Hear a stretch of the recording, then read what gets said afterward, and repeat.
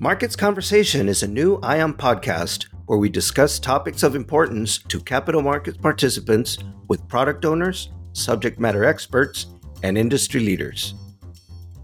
I will quote Steve Jobs. Stay hungry, stay foolish, he used to say. So I heard this aphorism very late in my life, but I think it's a very good advice in general.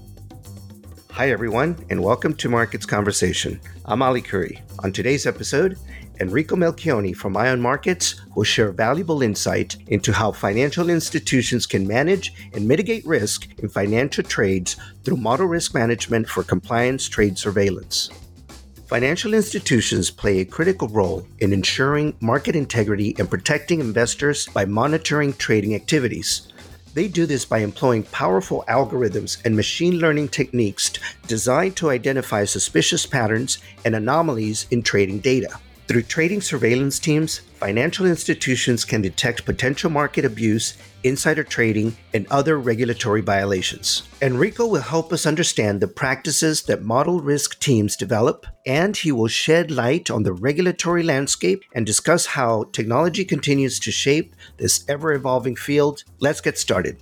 Enrico Melchioni, welcome to the podcast. Thank you, Ali. I'm very pleased to be with you today. So let's begin with an overview of model risk management, or MRM, as it relates to compliance trade surveillance. What is the main objective of model risk management? Sure, let's start from the beginning. So models are used in many areas such as pricing, risk management, and of course surveillance to estimate or predict values based on predefined inputs. In order to be safely used, a model should be properly tested and its inputs validated. Well-known saying in computer science goes garbage in, garbage out. So you want to be sure you provide the right data to the system. Another key point is that the model should be used in the context it was originally designed for. So let me make an example. Let's assume that you know that the returns of a given portfolio has a normal distribution. And then, based on this assumption, you're developing a model to estimate the value at risk of the portfolio using algo that rely on the normality assumption. Now, your model goes into production for a while, and then someone start trading on that portfolio some product like derivative that do not respect the assumption you made. So the model will start providing wrong answers, although there is no real bug. It's just that it's being used in the wrong way.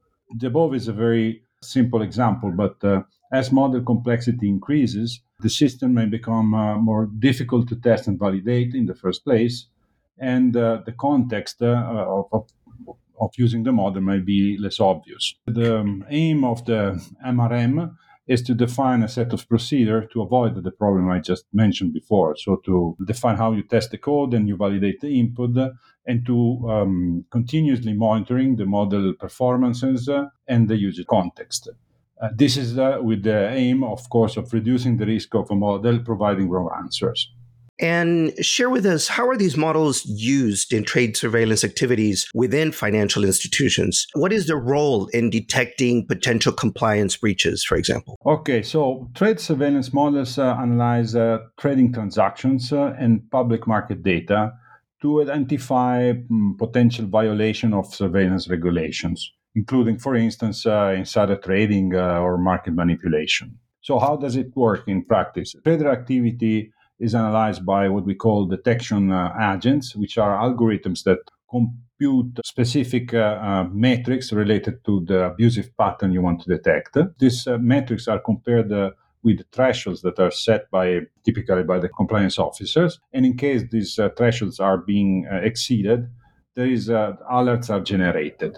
These alerts are then analyzed by the compliance officer, and typically both manually, so looking at the data, but also relying on AI-based tools that can help in their activity. Then, in certain cases, the compliance officer may deem the alert an actual violation and then issue a report to the regulator. So this is the high-level overview of how the model works. There are a number of challenges in particular related to some new facts that emerged recently. So one thing is that trading activity is moving toward electronic markets more and more, and this paves the ways for using automatic trading tools, which may generate complex trading patterns very difficult to analyze. Also, following COVID, a number of reports have been issued, for instance, by the Wall Street Journal and also by the Italian regulator in 2022, which analyze new changes in the market microstructure induced by the increased number of retail trading on the market. So ideally, what happened is that people were forced to stay at home, and so one of the things that they did was trading online, changing, however, the way the market behaves. Another challenge, another example of this challenge is the GameStop event in January 2021.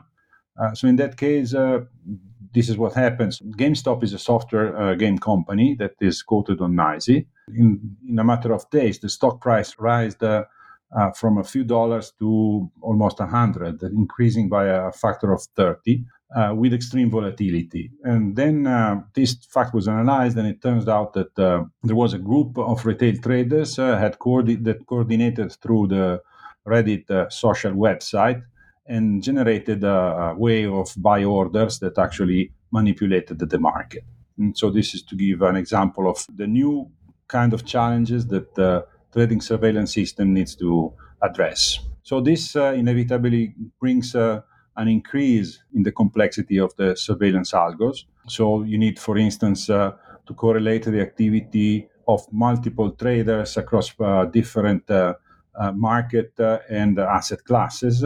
And also, you need to have new holistic approaches. For instance, recently requests from our client related to add new metrics to the surveillance system that relate, for instance, to the trader position changes, which can be analyzed along with the results of the detection agents. What are the main risks which should be concerned by the model risk management? One is the important one has to do with the input. We will see that there are a number of complexity linked to the completeness and quality of the input data. And the second one, given the structure of the model that I just described, has to do with incorrect model parameterization typically. Which leads us to the technology. How does cutting edge technologies such as artificial intelligence and machine learning impact model risk management? What opportunities and challenges does it present? First, let me mention technology, which is scalability of the systems. This is not the cutting edge stuff, but still is very important in the overall data analysis process. In short, surveillance systems needs to analyze large amounts of data, and the ability of using different model settings and compare the results has a very important role in the validation step of the models. Then we have the input data part. So surveillance model results are very sensitive to the quality and completeness of the input data. And here technology can help with the automated monitoring tool and also with machine learning based anomaly detection systems. Also, machine learning and artificial intelligence is being used during the detection phase. So I can mention a recent activity published again by the Italian regulator, by which they have been working on internal model that uses statistical validated networks and cluster analysis to detect insider trading performed by a group of traders. So quite a complex process overall. Finally, machine learning can be used during the alert analysis phase to help the human analyst to classify the alert in a faster way. So, as we mentioned, the AI model, I think it's important to touch a point about the model explainability. AI often operates as a black box without providing any human readable rationale to explain why a result was reached.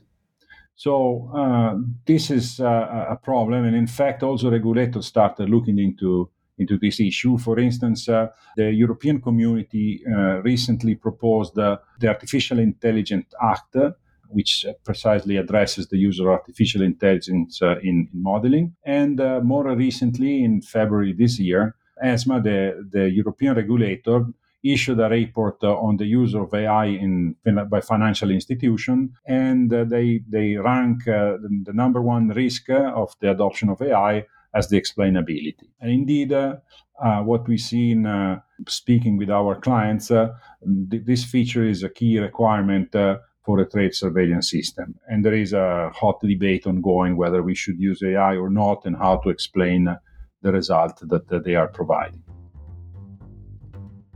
This episode is brought to you by ION. ION's Fidessa Surveillance keeps up with trading surveillance regulations and meets the needs of the most demanding trading environments.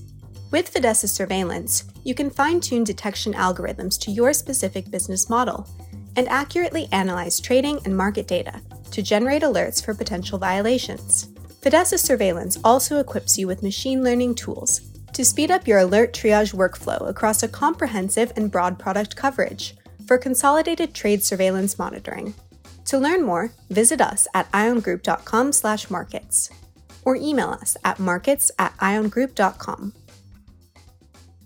Let's talk about some of the regulatory issues. What are some key regulatory requirements and guidelines related to MRM, and how do financial institutions ensure compliance with these regulations? To my knowledge, to be honest, there are currently no regulation that force trade surveillance system to follow a model risk management process. This doesn't mean that there is something ongoing. In fact, there are strong signals in the industry that this may be the case in the short term. So in particular, there is a US Federal Reserve SR 711 guidance on market risk management, which is addressing this issue. And more recently, Bank of England published a consultation paper in June 2022, where they explicitly mention trade surveillance models and artificial intelligence use as being something to be monitored through a model risk management process.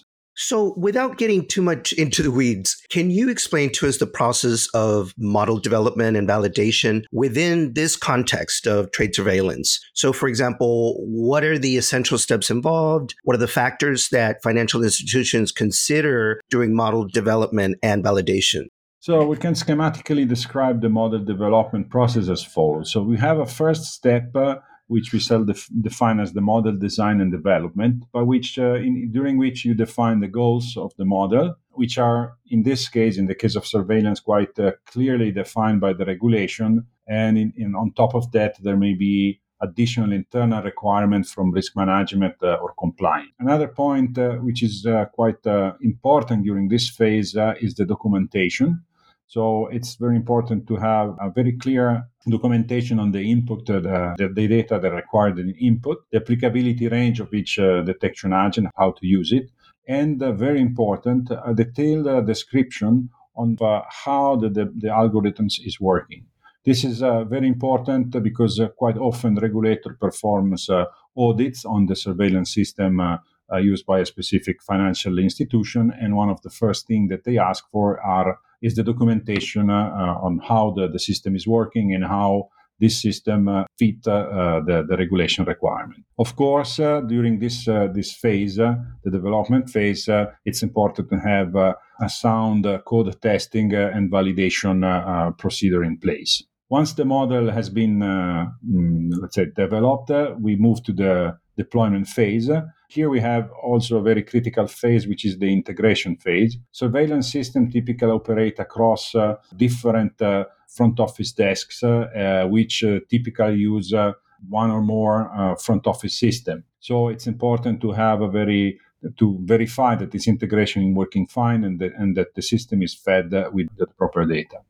Then there is the parameterization of the model. We mentioned before that typically the surveillance system are based on require some thresholds. So it's very important during the UAT phase that the compliance is reasonably sure that all potential violation will be detected by the model, by the way they have configured it. At the same time, is minimizing the number of generated alerts. They don't want to have unnecessary work, of course, in analyzing tons of useless data. Coming to the last step, which is the model validation, clients typically implement ongoing monitoring of the input data quality. Typically, they ask themselves, they have system in place that check if they received all the data from all sources, and also if there are anomalies in the volumes with respect to the past flows. A similar logic is applied to the monitoring of model results. The number of alerts generated and the statistics of the alert types are checked against historical values.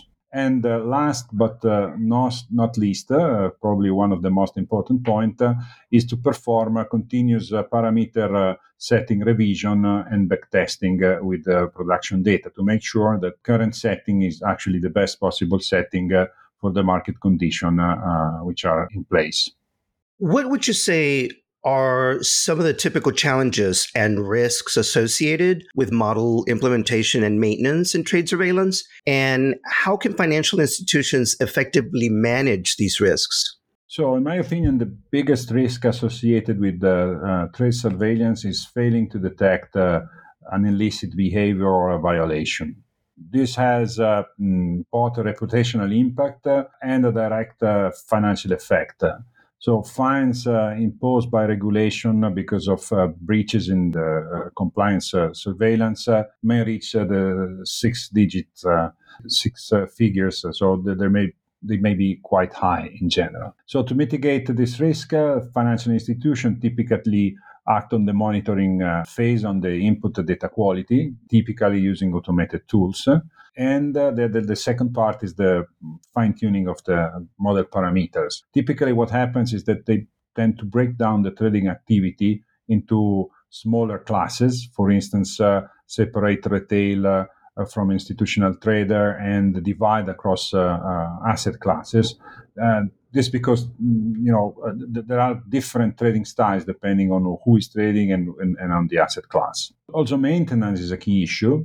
In the last 2-3 years, clients reported that they had to frequently adjust the model parameterization due to continuous crisis waves. So we had the COVID, we have the change induced in the market by a retail trader, then we had war in Ukraine, then now we have this inflation surge, and who knows what's next. So you have to keep monitoring the model results to catch changes and to act to have the model always operating at its best.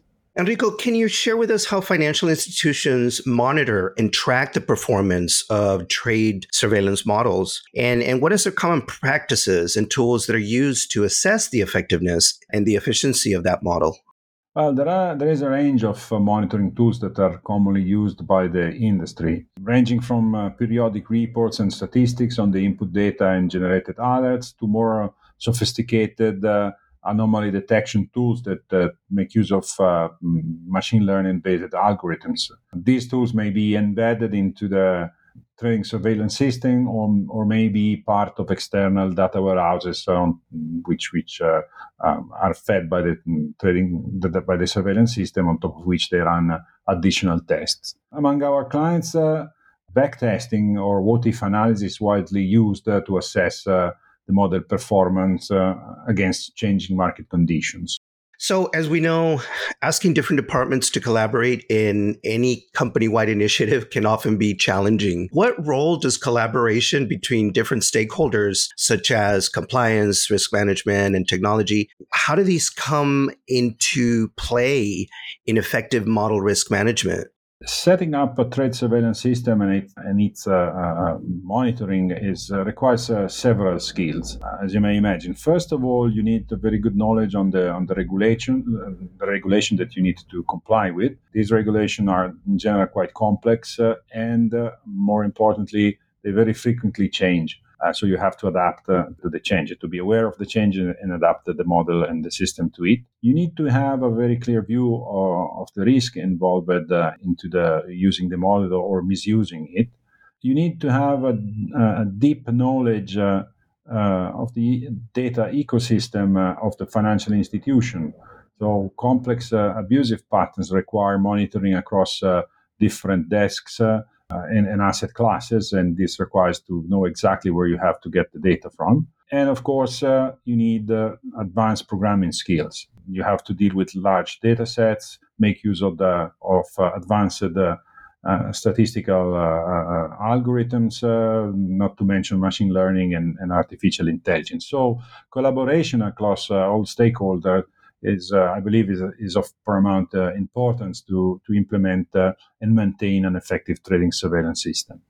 And how about staying current and emerging trends and new developments? How can financial institutions stay up to date with evolving regulatory requirements and industry best practices? Like, what are some emerging trends also and developments that are shaping this field? According to a recent entity data survey, only 22% of the interviewed banks are choosing to build their own technology for surveillance. More common is relying on independent vendors or on a hybrid buy and build solution. And this is also what we have experienced with our clients. Typically, we collaborate in hybrid cases. And the reason is that vendors typically focus on their product and provide out of the box many of the MRM requirements, such as consolidated design and develop process, detailed documentation, or monitoring and validation tools embedded into the product. Also, vendors are constantly looking at the regulation and evolving the product to stay on top of the changes that are being observed. Also, there is another important point which is very much appreciated by our clients. Vendor can effectively support compliance officer during authorities audits or inquiries, providing information about the software system and in general assisting the client. Enrico, what is the one big thing that you hope listeners will take away from this episode? To summarize very much, let's say that although not yet a regulatory requirement, setting up a model risk management procedure for trade surveillance, in my opinion, has big benefits on the performance of the system. There will be less false positive, lower risk of missing violation, and better performance for the compliance team. I believe this largely compensates for the extra effort of setting up model risk management process. And also, of course, relying on a vendor such as ION can help a lot in simplifying the entire transition. Now, let's talk briefly about career advice. What is some advice you wish you had heard earlier in your career? Great question, and quite difficult to answer, though. Let's say, as an escape route, I will quote Steve Jobs. Stay hungry, stay foolish, he used to say. So I heard that this aphorism very late in my life, but I think it's a very good advice in general. Enrico Melchioni, thank you so much for joining us today. It's been a pleasure having you on the podcast, and I hope you'll visit us again. Thank you very much, Ali. And that's our episode for today. You can follow ION Markets on Twitter and LinkedIn. Thank you for joining us. I'm Ali Curry. Until next time.